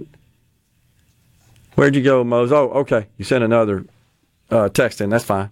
For argument's sake, let's assume tax increases with no cuts in spending are the only tool available to cover the deficit and pay off the debt. What would the tax rate have to be to pay off the debt at a rate of $1 trillion a year? Okay, well, a lot of assumptions you'd have to make, Mo. It's a good question, though. Assume that the deficit continues annually at the present rate. Roughly $2 trillion. I just checked on that this morning. I said $2 trillion. You guys may recall a few weeks ago, this was after we got data for July, that showed that we were sitting at $1.6 trillion in terms of the deficit for fiscal year 2023. That with 2 months remaining in the year, August and September. Federal government's fiscal year is September 30th, the ending date for the fiscal year. So 2 months remaining, sitting at 1.6. I just extrapolated and said, yeah, based on historical collections and spending, we're going to come in at about $2 trillion. It turns out I was off by $100 billion. Looks like it's going to come in at $1.9 trillion. Aren't you happy? It's only $1.9 trillion. But we still don't have the final data. That's just the latest projection from the CBO. All right, so let's just assume we sit at $2 trillion and we got $31 trillion in debt. So if we paid off debt, as Mo suggests, at the rate of $1 trillion a year, we have to first balance the budget so we don't add any more debt to it. So that's a $2 trillion shortfall. If we just did it through taxes, as Moses is suggesting here, good exercise, then you need $1 trillion additionally to retire debt in that amount on an annual basis. So in other words, you'd have to have $3 trillion more of revenue. All right. Right now, we collect between corporate income taxes and individual income taxes. We collect about $2.2 trillion. All right. Then we got Social Security and Medicare taxes. Those are separate. That comes in just under $2 trillion. So if you are following me there, Mose, and others, and hope you are, essentially what it means is that if we didn't touch Social Security and Medicare taxes and we relied on only income taxes to cover the shortfall of $2 trillion a year, plus we collect an additional $1 trillion to pay down on the debt, that comes in to needing about, based on the two added together, you'd have to more than double the income taxes we currently pay. Double. Over 100% increase, actually, to get to that point where you're covering the deficit and you're retiring $1 trillion of debt. Just doubling it would produce a $300 billion surplus that you could apply to the debt. But if your goal, as most suggest, is $1 trillion, you got to do more than just double. You got to be in about 130% to get to that point. So just imagine, take your income taxes right now you pay the federal government and increase those by 130%. That's what you'd have to pay. Now, of course, the left wouldn't want you to do that. They want all that to be covered by those dirty, greedy, rich people. The only problem is you'd have to take all their money and then some. And you still couldn't get to where they want you to be. In fact, this is kind of interesting. If you took 100% of the adjusted gross income of the top 1%, just the top 1%, which is 1,500,000 people in this country of 330 million. Think about that. 1,500,000 people have an income that places them in the top 1%. You take all their adjusted gross income, which is $2.8 trillion. Take it all. They're already paying an average tax rate of their income is sitting at 26%, average tax rate. So just take it all. You still have a deficit. Take 100%. Bump that up to 100%. from 26% to 100%. Still have a deficit. That's the math the kooky left, who just has so many people in this country believing that, oh yeah, we just went and got more money out of those rich people, that fixed everything. And the math just doesn't add up. Just doesn't. So I apologize for going through kind of a wonky exercise there, but that's a good question, Mose, and I think it's something that should be promoted a bit more. That's great, folks, but there ain't enough money. It's the old Margaret Thatcher. Eventually you run out of other people's money. Well, that's what this exercise proves. What'd you say? Larry and Maya says, what if you stop sending refunds to those who even don't pay taxes? Well, that's what we were talking about earlier, Larry. There's improper payments. And a lot of those improper payments are people who are fraudulently sending in tax returns, filing tax returns, receiving checks from the IRS through earned income tax credits. There's child tax credits as well that they don't qualify for, but the IRS still sends them money. If we stop the EITC program, Larry, it's $8 billion. It's not that much. I'm all for it, but it's $8 billion. It's less than petty cash. It's less than a fraction of petty cash. Again, unless you're talking in trillions, you're not really changing anything. And that was the point I was trying to make. It's not that I oppose flushing all that crap out. I totally do. And I would completely support an independent organization doing a deep dive into every dime spent. And there have been candidates that have proposed that, and then they never act on it. I'm all for that. And to expose that. And what was he a senator from Oklahoma that he retired, I want to say then passed away, was a physician. And he used to publish an annual report just pointing out all the crazy spending in the federal government. One I remember was money we were sending to China to coach, or Japan to coach prostitutes on drinking, something crazy like that.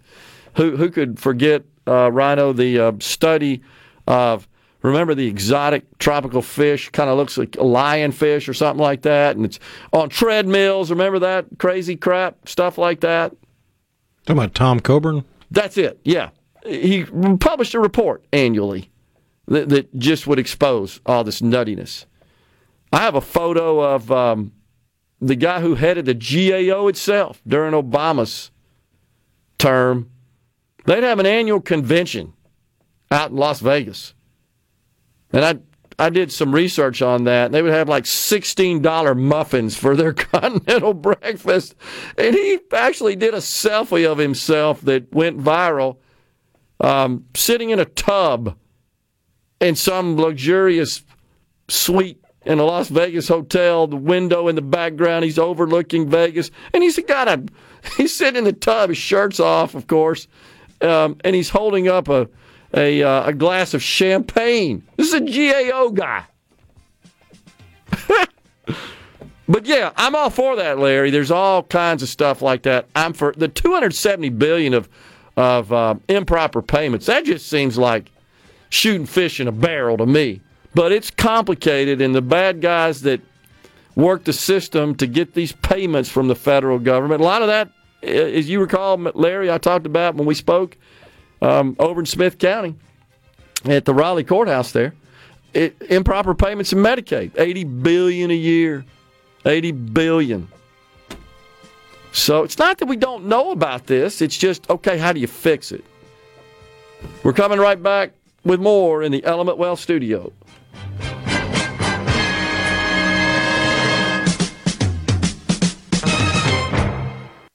Check it out. Let's do this. The talk that keeps Mississippi talking.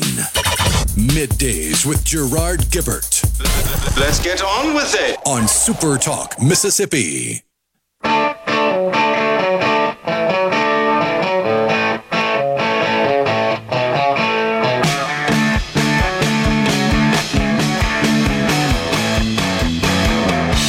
We are back in the Element Wealth studio on the C Spire text line. Casey says party has to get behind voting incumbents out of office instead of implementing term limits. I think I understood that correctly from her. Yeah, I agree, and I would also agree, Casey, I think this may be what you're pointing out, that our party, the Republican Party, just seems to be all in for incumbents no matter what. I know that, for example, as it pertains to the United States Senate, the Republican Senate Re-election Committee, or whatever the heck it's called, National Senate, NSRC, right, is what I'm thinking of, I believe is the acronym for the organization that is usually controlled by the leader in the Senate, whether it's majority or minority, the Republican leader, I should say. And they raise money. I mean, it's a big PAC. And they make it very clear, we only support incumbents. If there's a race that involves an incumbent, that's the only one we support. I mean, but that's the whole chicken and the egg argument, because you have a chunk of money that you want to invest wisely in a political campaign.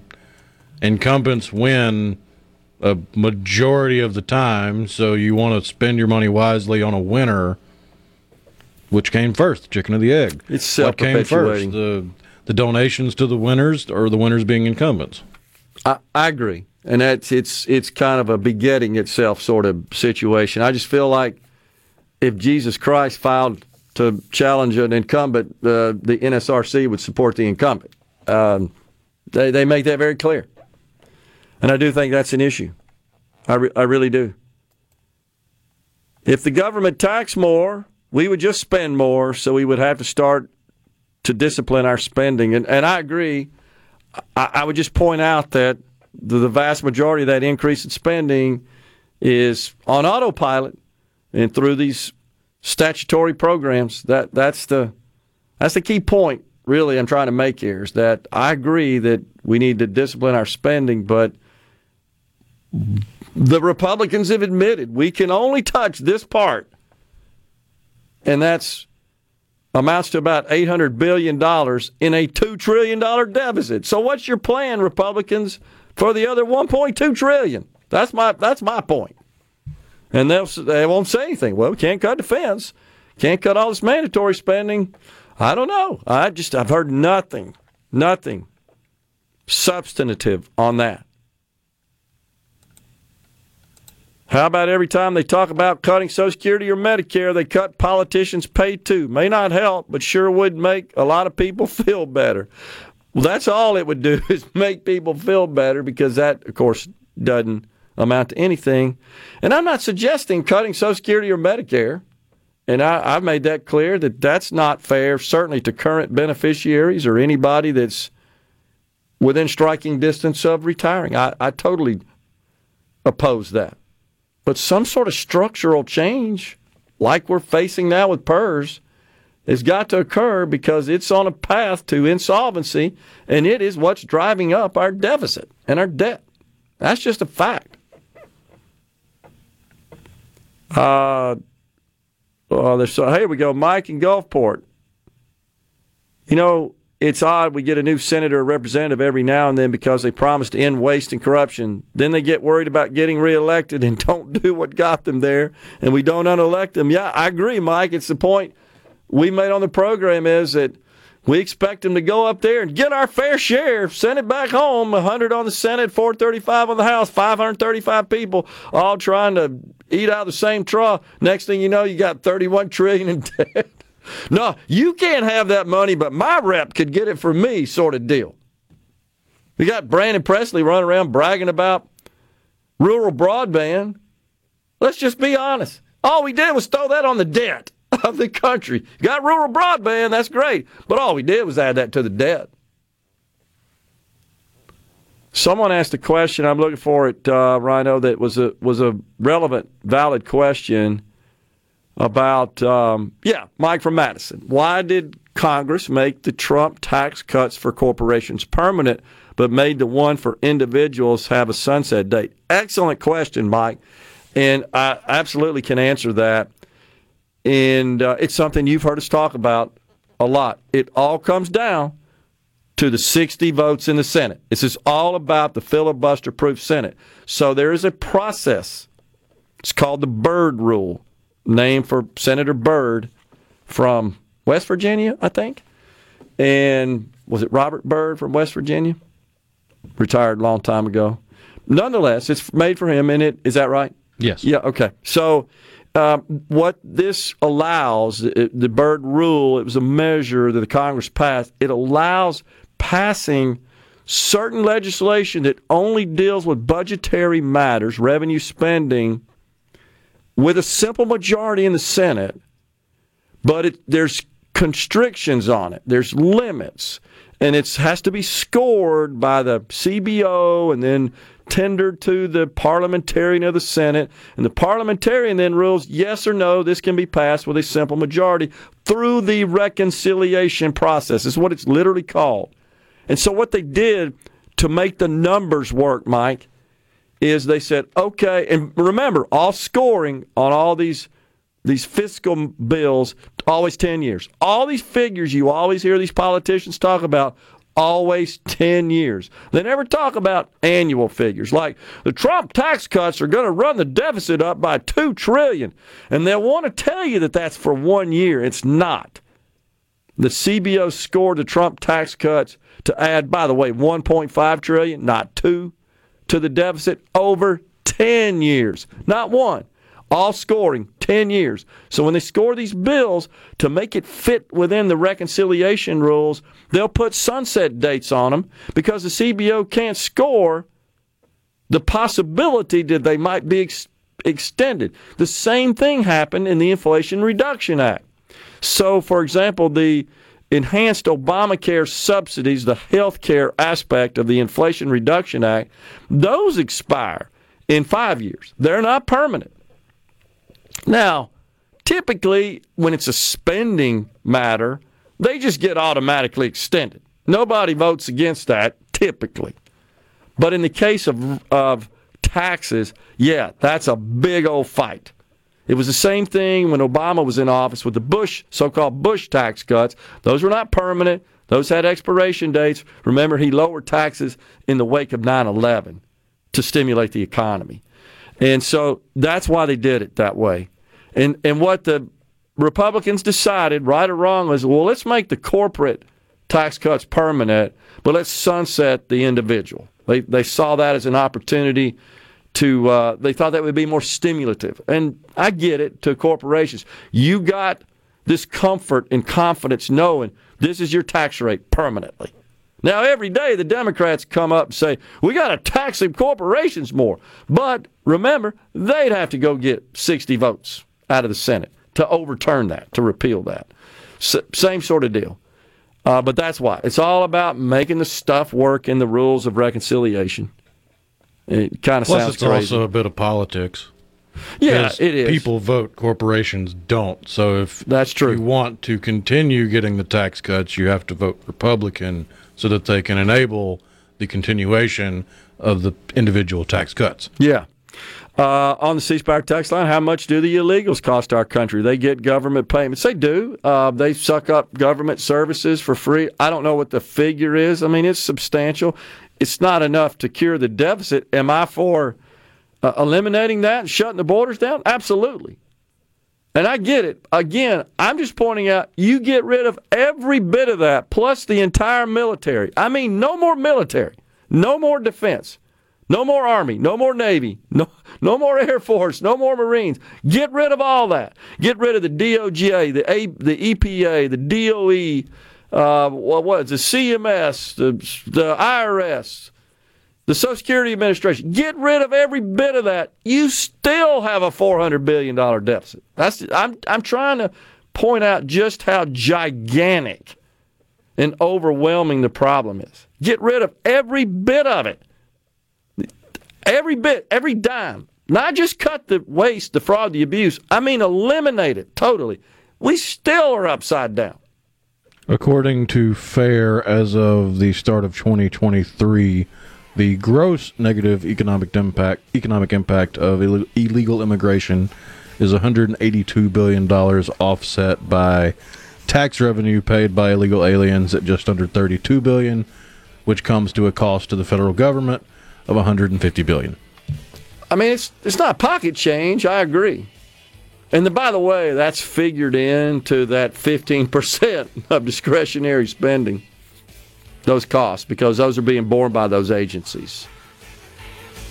Well, we're taking a break right here. Half an hour left, having a rather wonky fiscal discussion. Coming right back with more in the Element Well studio.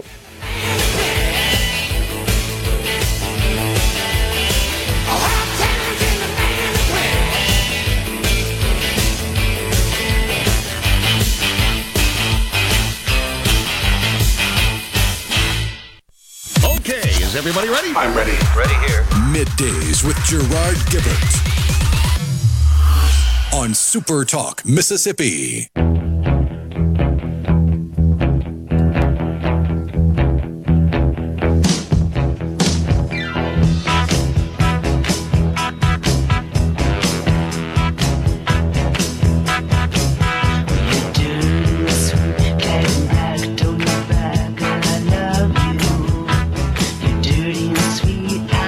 A little glam rock by T-Rex.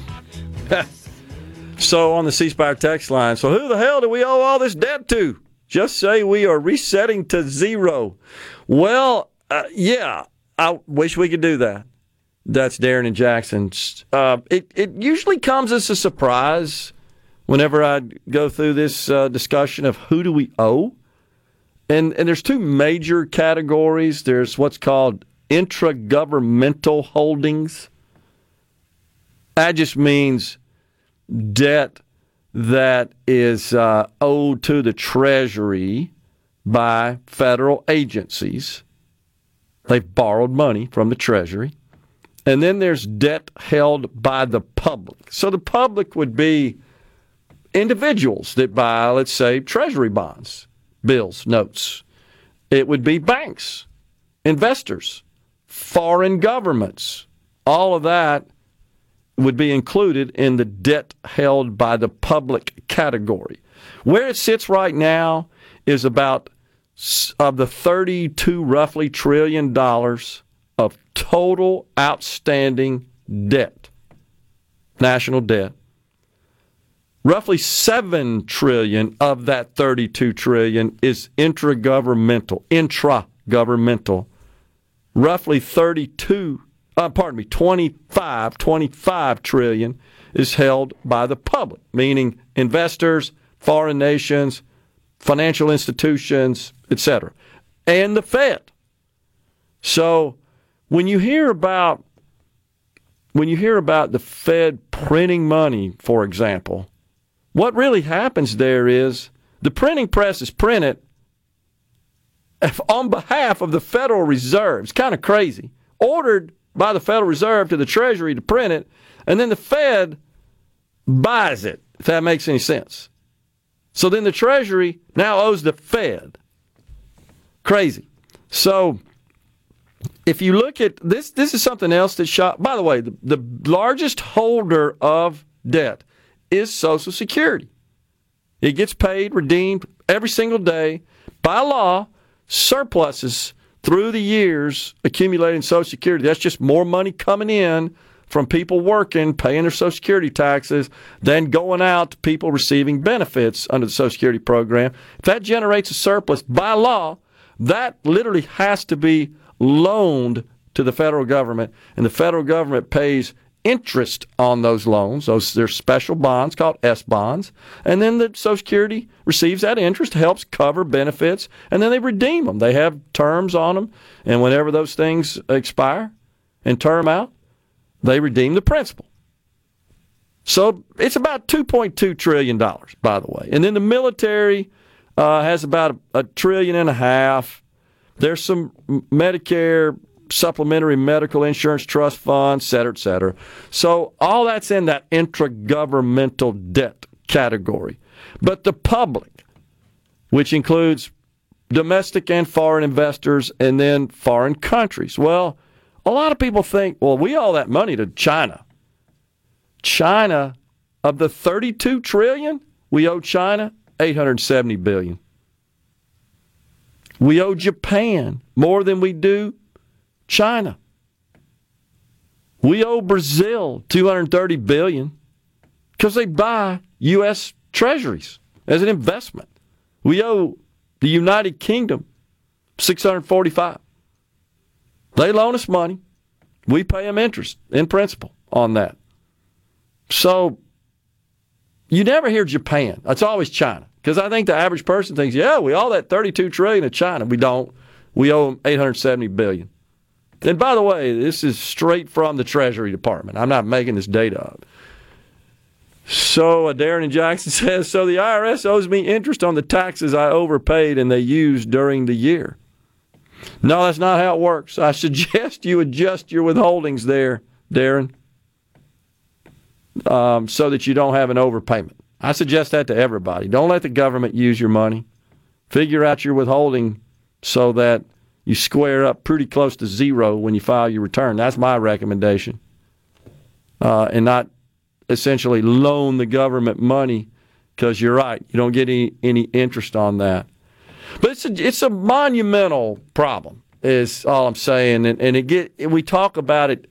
It's the only point I'm trying to make here. We talk about it, politicians, rather flippantly. We got to stop the radical spending. I'm with them. But they won't dig into the details. And they won't discuss just how monumental the problem is, if the goal is to balance the budget. And then when you start talking about losing certain benefits you believe you're getting from the federal government, then it gets really, really dicey. Something else that somebody said earlier, it's down here somewhere, Rhino, you saw no more than 10% of income paid. Somebody texted that in. And, I mean, that's noble. That sounds like a great idea. There's two problems with that. First, how do you define income? The federal government's, the IRS is struggling with this minimum tax that went through in the Inflation Reduction Act right now. This minimum tax on corporations, they've delayed it because they can't figure out how to implement it because it's complicated. And it's all about what's the income to determine whether or not they hit the $1 billion of income threshold to be ensnared by that rule, and then what's their income for tax purposes. But the 10%, so this may come as a bit of a shock. The average income tax rate for all taxpayers in this country is 13.6. 13.6. That, again, according to the Treasury. The top 1% pay double. You never hear the president talk about that. All you ever hear is, well, it's just not fair when the billionaires pay a lower rate than a teacher or a fireman. Well, it's just wrong. That's just factually inaccurate. The top 1%, 26%. All taxpayers combined, blended, 13.6. The bottom 50% of the taxpayers in this country pay 2.5% of the total taxes. The top 50% pay 97.5% of the taxes in this country. I mean, all that's just crazy. Do you think some of your old company software could help balance the budget, says Larry and Mize? Well, it's a little bit bigger a problem than that, Larry, but what is definitely needed, it's no secret, you guys know this, the systems we have to operate these government agencies, like the IRS, which does pay out a lot of improper payments, they're ancient. They're archaic. Now, we did allocate some money for that in the Inflation Reduction Act, and honestly, I'm good with that because I think that would produce a significant return on investment to prevent some of these improper payments. What I'm not on board with is hiring 87,000 shakedown artists, a.k.a. IRS agents, to go hassle people and harass people that pay their taxes. I'm not for that. But $10 billion to go modernize the systems, I'm all for that. All for that. Definitely need it. By the way, we need that in Medicaid. We need that in state Medicaid. We need it in federal Medicaid.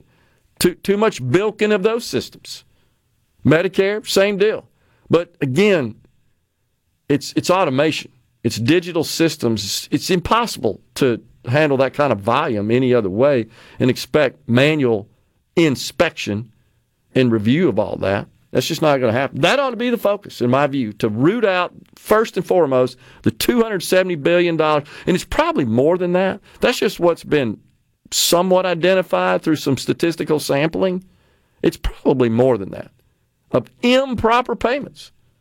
Good grief, the PPP program was riddled with it. All kinds of people making up fictitious companies and crap like that.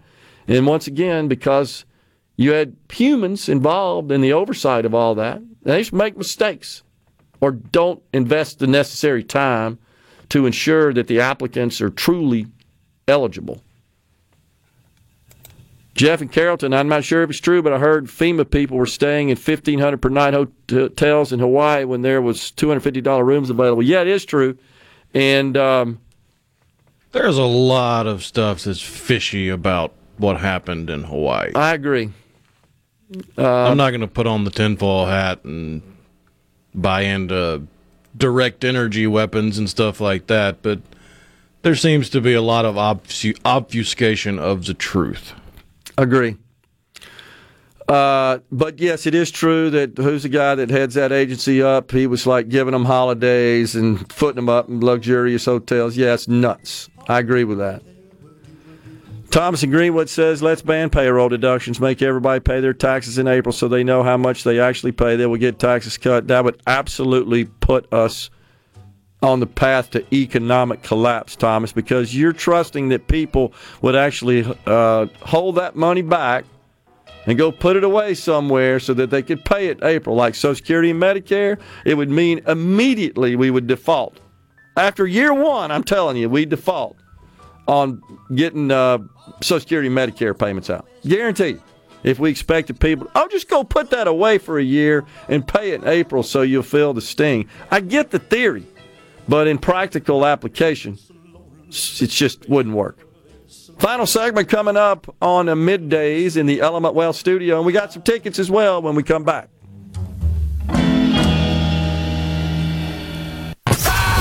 It's so awesome! Middays with Gerard Gibert. Come on, let's get on with the show! On SuperTalk Mississippi.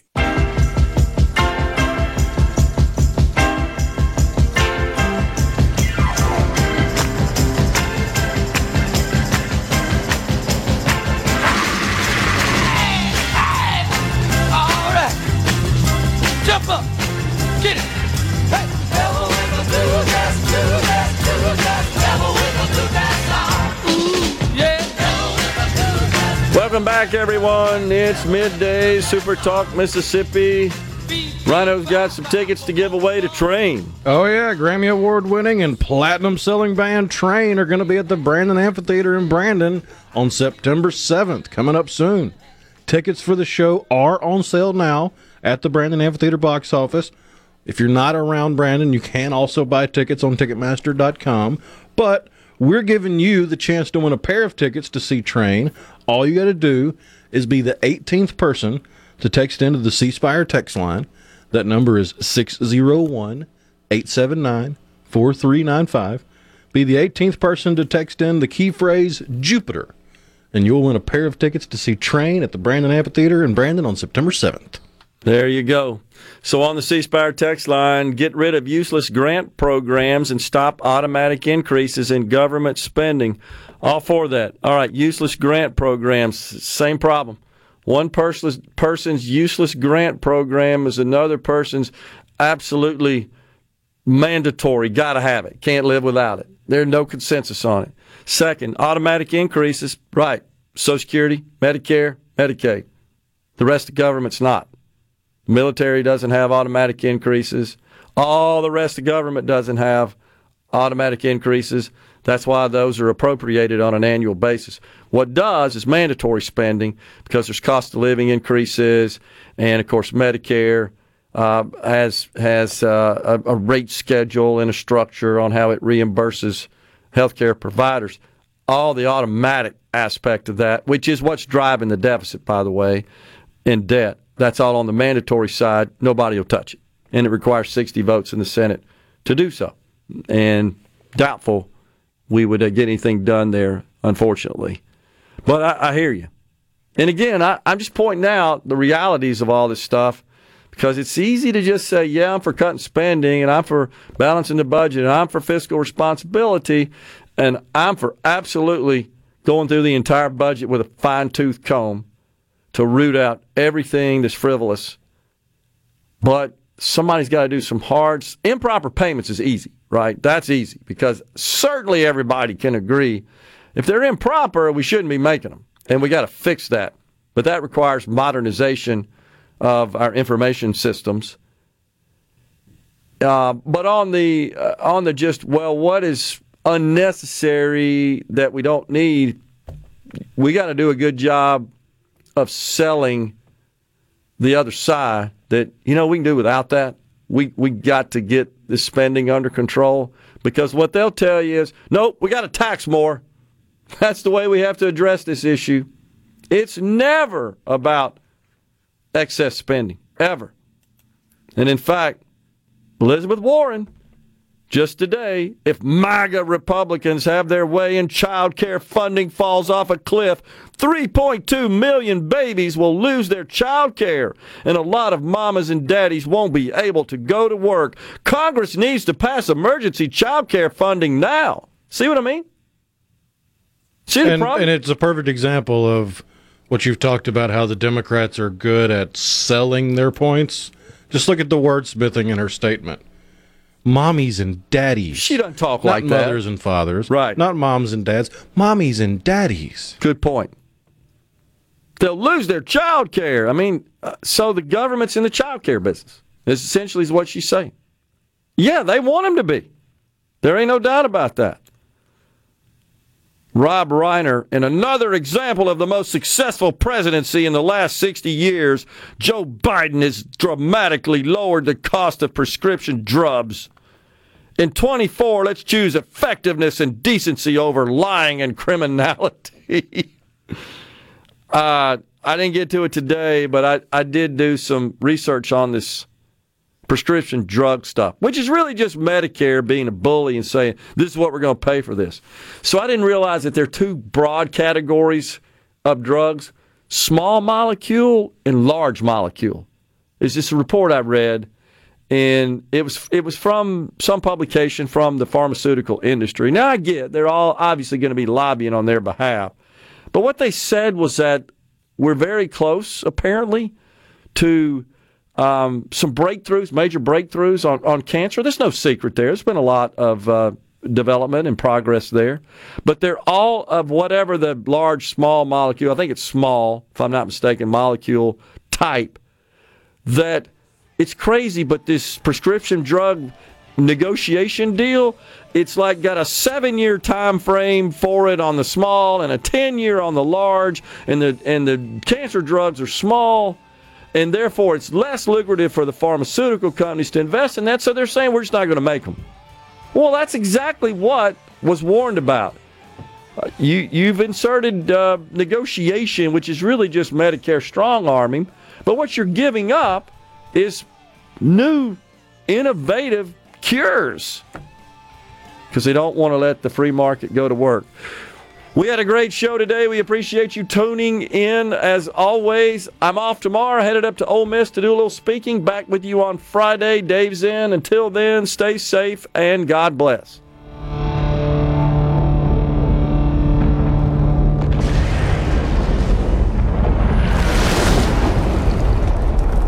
A SuperTalk Mississippi Media production.